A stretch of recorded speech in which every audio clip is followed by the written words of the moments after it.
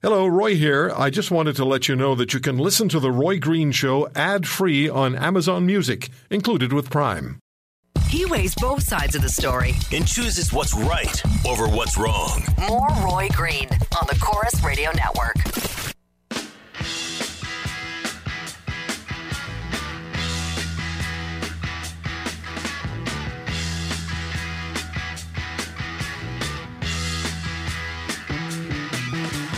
Get your motor running.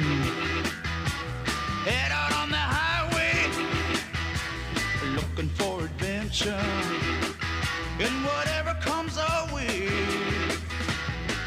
Yeah, darling, go make it happen. Take the world in a loving embrace. Fire all of your guns at once and explode into space. Well, it's quite the weekend, isn't it? It really is quite the weekend. And we've covered so much of it. Had so many calls and emails to roy@roygreenshow.com and tweets at The Roy Green Show. Follow me there and share your thoughts with us on Twitter. But it has been and continues to be quite a time with the situation in the United States and U.S. mainstream media in, well, full flight. But one of the things they've written about and complained about is Israel's prime minister tweeting his support of U.S. President Donald Trump building a wall on the U.S.-Mexico border. And the prime minister tweeted the wall that he built is 99% effective. So the question is, for many, is Israel's relationship with the Trump administration significantly better than it was with that of Barack Obama? Probably will be. And Israel's reaction to the tweet by the Prime Minister, I wonder what that's going to be, welcoming refugees to Canada in response to Donald Trump's executive action. Now, Friday was United Nations International Holocaust Remembrance Day, and Israel's Consul General to Canada, Galit Baram, is in Hamilton to address the influence of the Holocaust on modern Israel. How relevant is it? It's a public question and answer session at 7 o'clock this evening at Addis Israel Synagogue in Hamilton, and the Consul General joins us on the Roy Green Show on the Chorus Radio Network. Consul General Galit Baram, Consul General to Canada. Consul General, thank you so much for the time. A pleasure and an honor to speak with you. Hello, Roy. Thank you very much for inviting me. It's a real pleasure. Let's speak, first of all, about the Holocaust Remembrance Day, the significance, and United Nations International Holocaust Remembrance Day. What is the significance? What must never be forgotten? What must never be set aside? Well, the decision to declare January 27th as Holocaust Remembrance Day was actually an Israeli initiative in 2005 that was presented to the United Nations and sponsored by the United States. It was presented by Israel at the time. It was important for us, Israelis, the Israeli government, and the Israeli Foreign Ministry, led at the time by Foreign Minister Silvan Shalom, to have one day that is dedicated to the worst catastrophe on an international scale. Of course, for the Jewish people, it was a devastating blow, but definitely there is an international significance to that. And it was important that among the so many other days that are recognized, officially recognized by the United Nations, one day will be dedicated to the memory of the Holocaust and to the lessons that should be drawn from that. And yet today, in 2017, hate crimes continue. And hate crimes, the most identifiable group of people who are subjected to hate crimes, the ones who are most subjected, more than any other group, are Jews in Canada, the United States, Western Europe, other parts of the world. That has to be significantly concerning based on what you've just told us, what we need to remember and must never repeat. That's right. That's right. We definitely, it's a very unfortunate situation in which, after the bitter lessons of the Holocaust that should have been remembered and respected and revered, then definitely we see hate crimes that are committed in different parts of the world, and Jews in many cases are targeted. It is important to note that education is a key element in that. Usually ignorance, lack of information lead to fear in many cases and to hatred. And it is the intention of the State of Israel and definitely of the Jewish people to educate and to provide information about Judaism and about what being Jewish is all about. Jews and Israel in general have contributed greatly to science and to culture and to literature and to the benefit of mankind in general.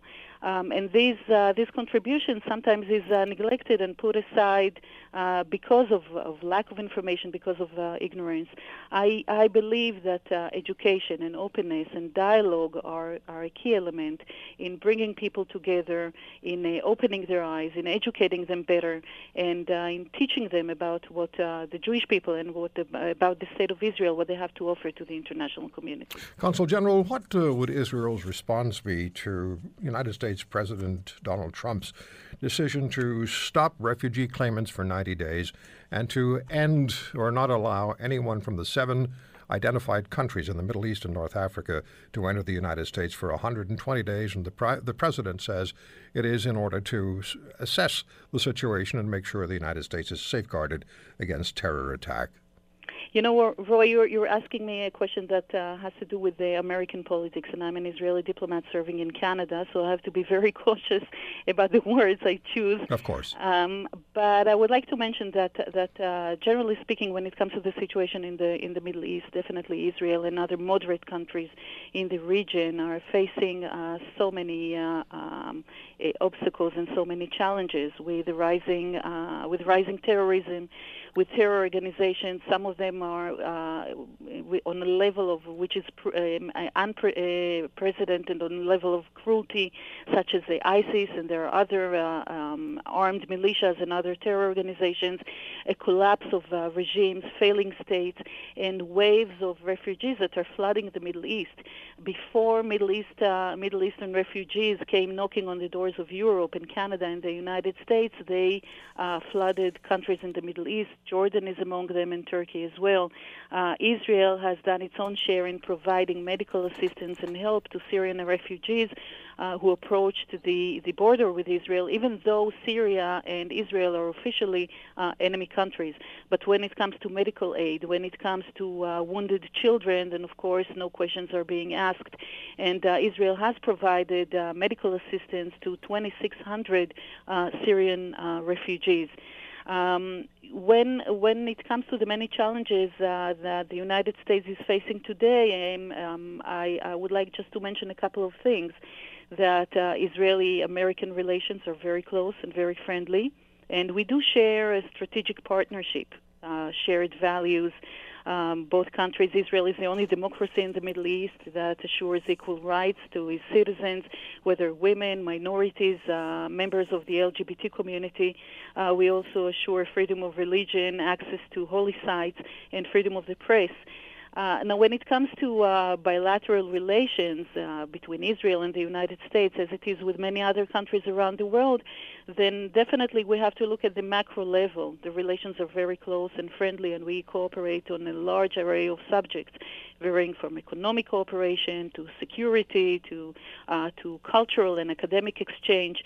And on the micro level, sometimes there are differences of opinion, but definitely the relations are very positive.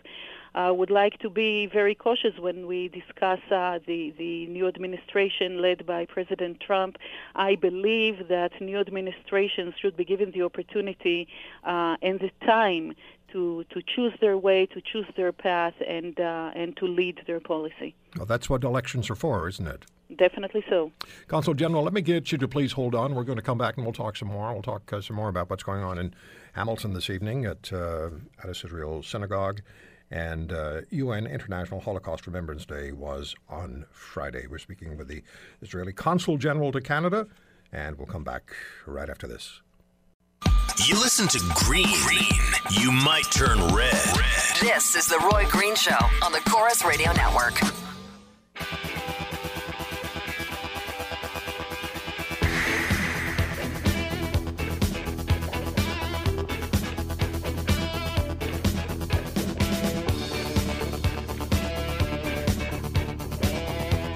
To commemorate United Nations International Holocaust Remembrance Day, the Hamilton Jewish Federation and the Jewish National Fund are together presenting Galit Baram, Consul General of Israel to Canada, on the influence of the Holocaust on modern Israel. How relevant is it?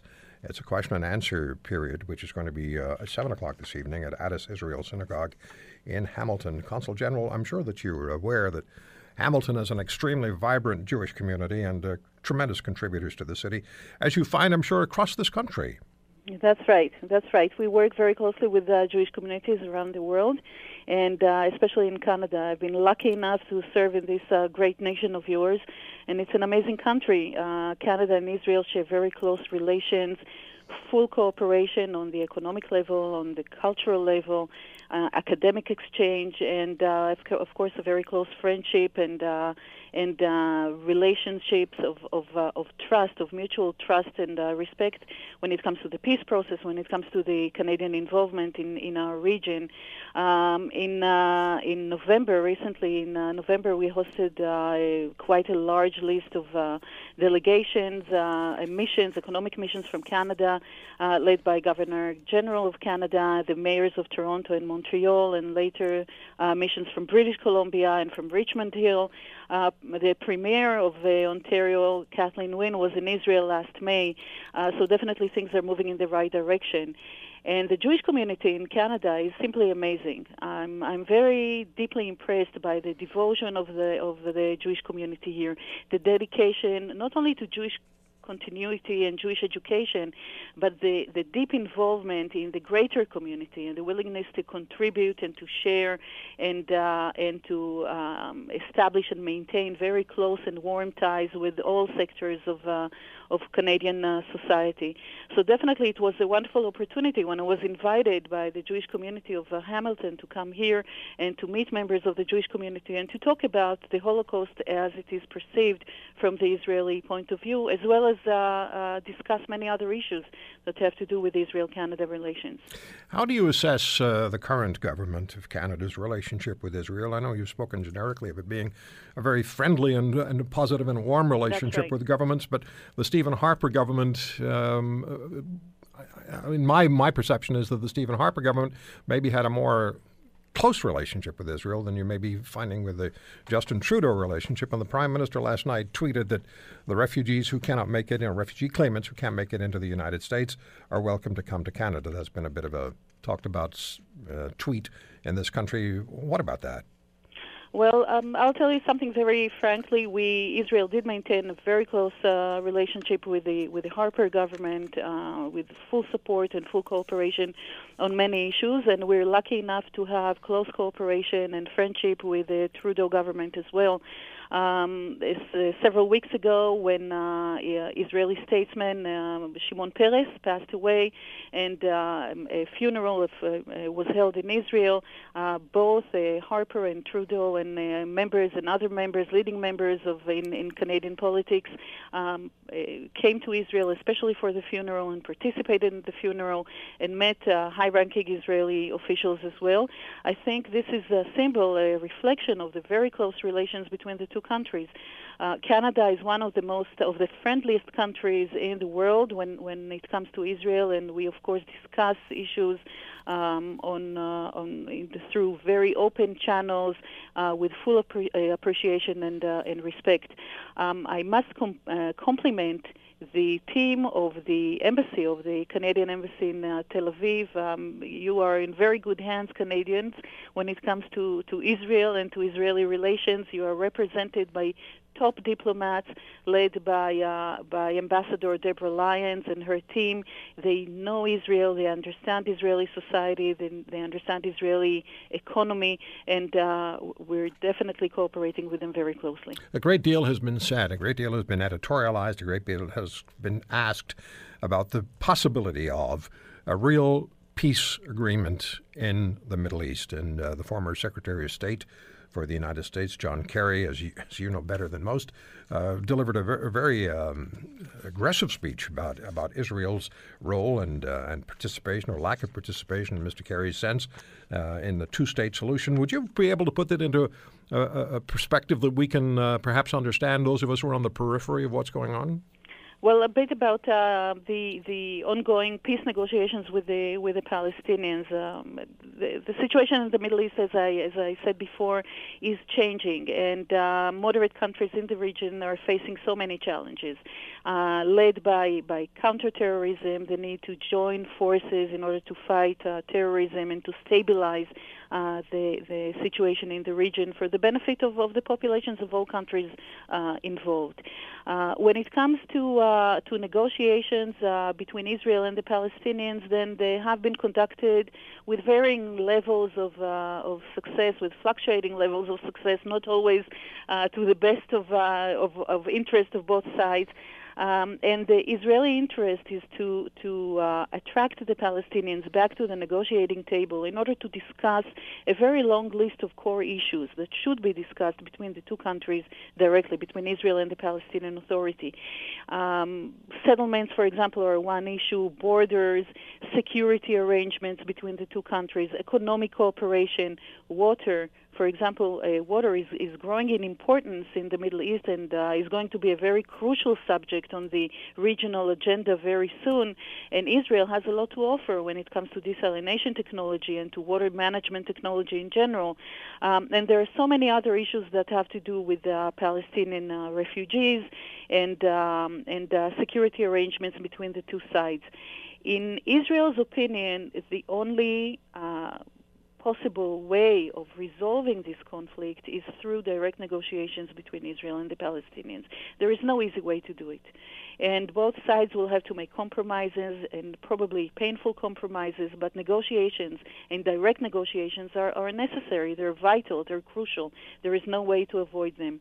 To our impression, the Palestinians are putting more and more emphasis on the international community these days, trying to work through the international negotiations, and by that to circumvent the Israel and the option of direct negotiations with Israel, even though only Israel's agreement eventually will lead to a solution that will be accepted by both sides.